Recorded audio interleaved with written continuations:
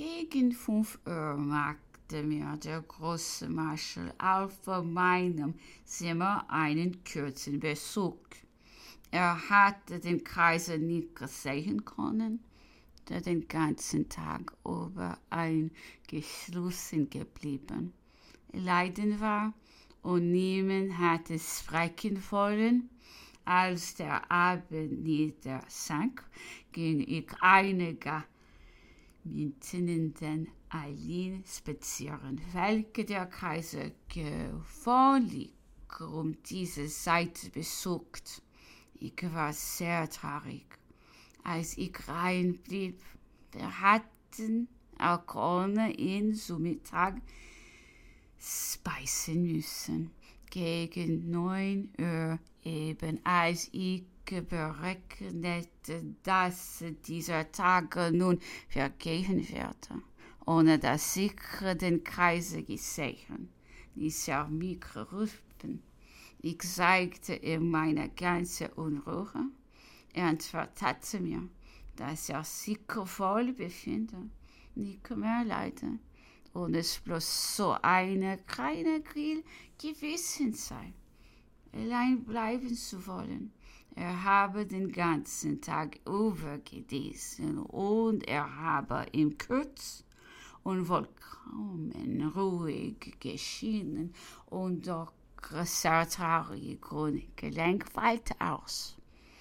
Beschäftigt ergriff er jetzt meinen Atlas, der bei der Weggescharte sich zufällig aufschlug.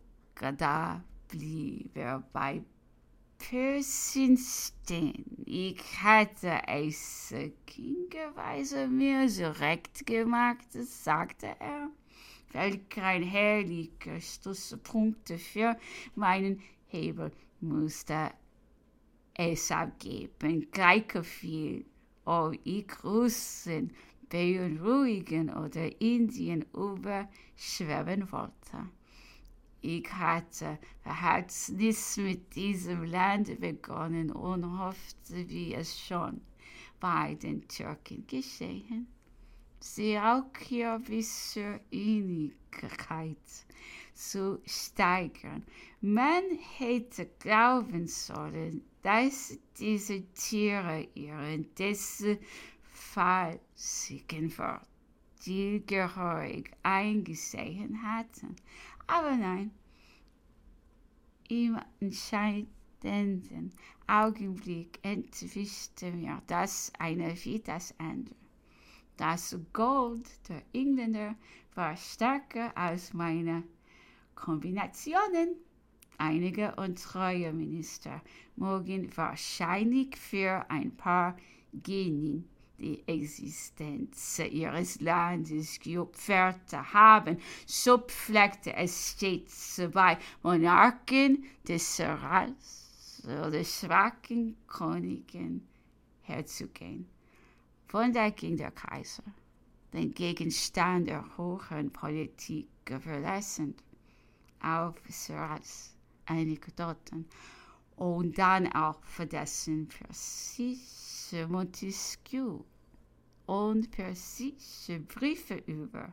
Er nannte sie höchst geistervoll, reichen seinen Bemerkungen und versuchlich kleiner Beisender. Satire der damaligen Zeit. Dann verweilte er bei den türkischen und persischen Gesandten, die während seiner Regierung in Paris waren.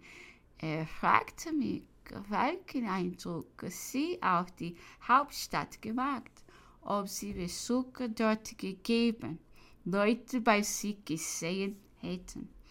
Ich antwortete, dass sie einen Augenblick lang Paris beschäftigt, sehr lange zum Schauspiel am Hofe gedient hätten, war zur gleichen Zeit dies mit dem persischen Gesandten der Fall gewesen. Als dieser angekommen, habe er gern jemand bei sich gesehen. Und da er freiwillig gefällt verschenkte und sich sogar bis zu Scheiß verstiegen. So habe er unter den Damen Verhör gemacht.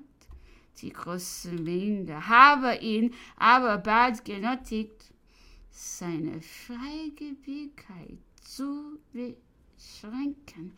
Und von da an und nachdem überhaupt der erste Eindruck vorüber, sei nicht mehr die Rede von ihm gewesen. Ich erzählte ferner dem Kaiser, dass wir im Hofe, wenn Eure Majestät nicht zugegen uns manchmal freilich sehr unüberlegt kleine Neckereien mit jenen erlaubt hätten, eines Tages unter anderem sei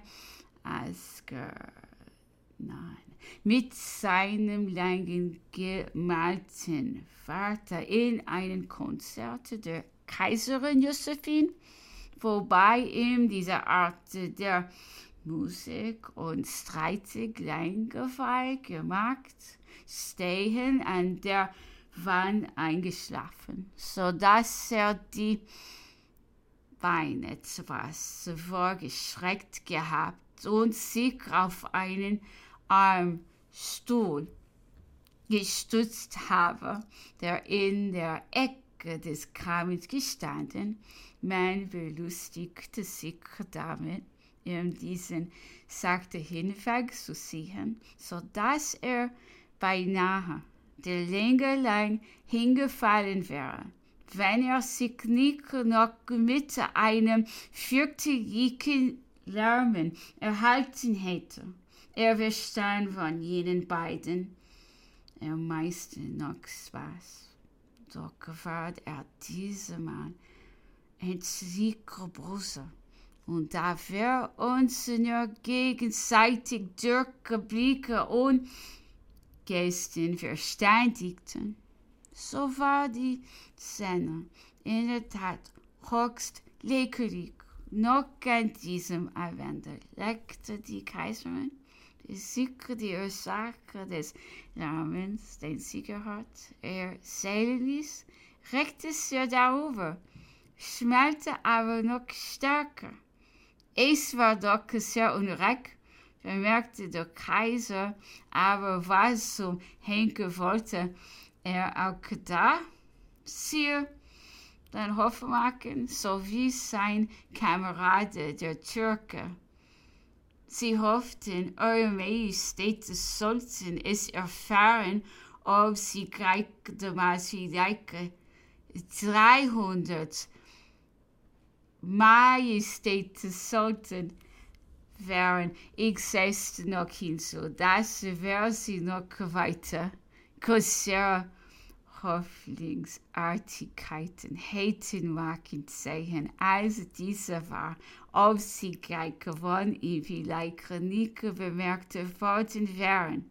Wir haben sie, sagte ich, nach den sonntäglichen großen diplomatischen Audienzen Eure Majestät in die Messe begleiten und mitten unter den Kardinälen der Heil-Römischen Kirche auf den Emporstühlen der Kapelle gesehen.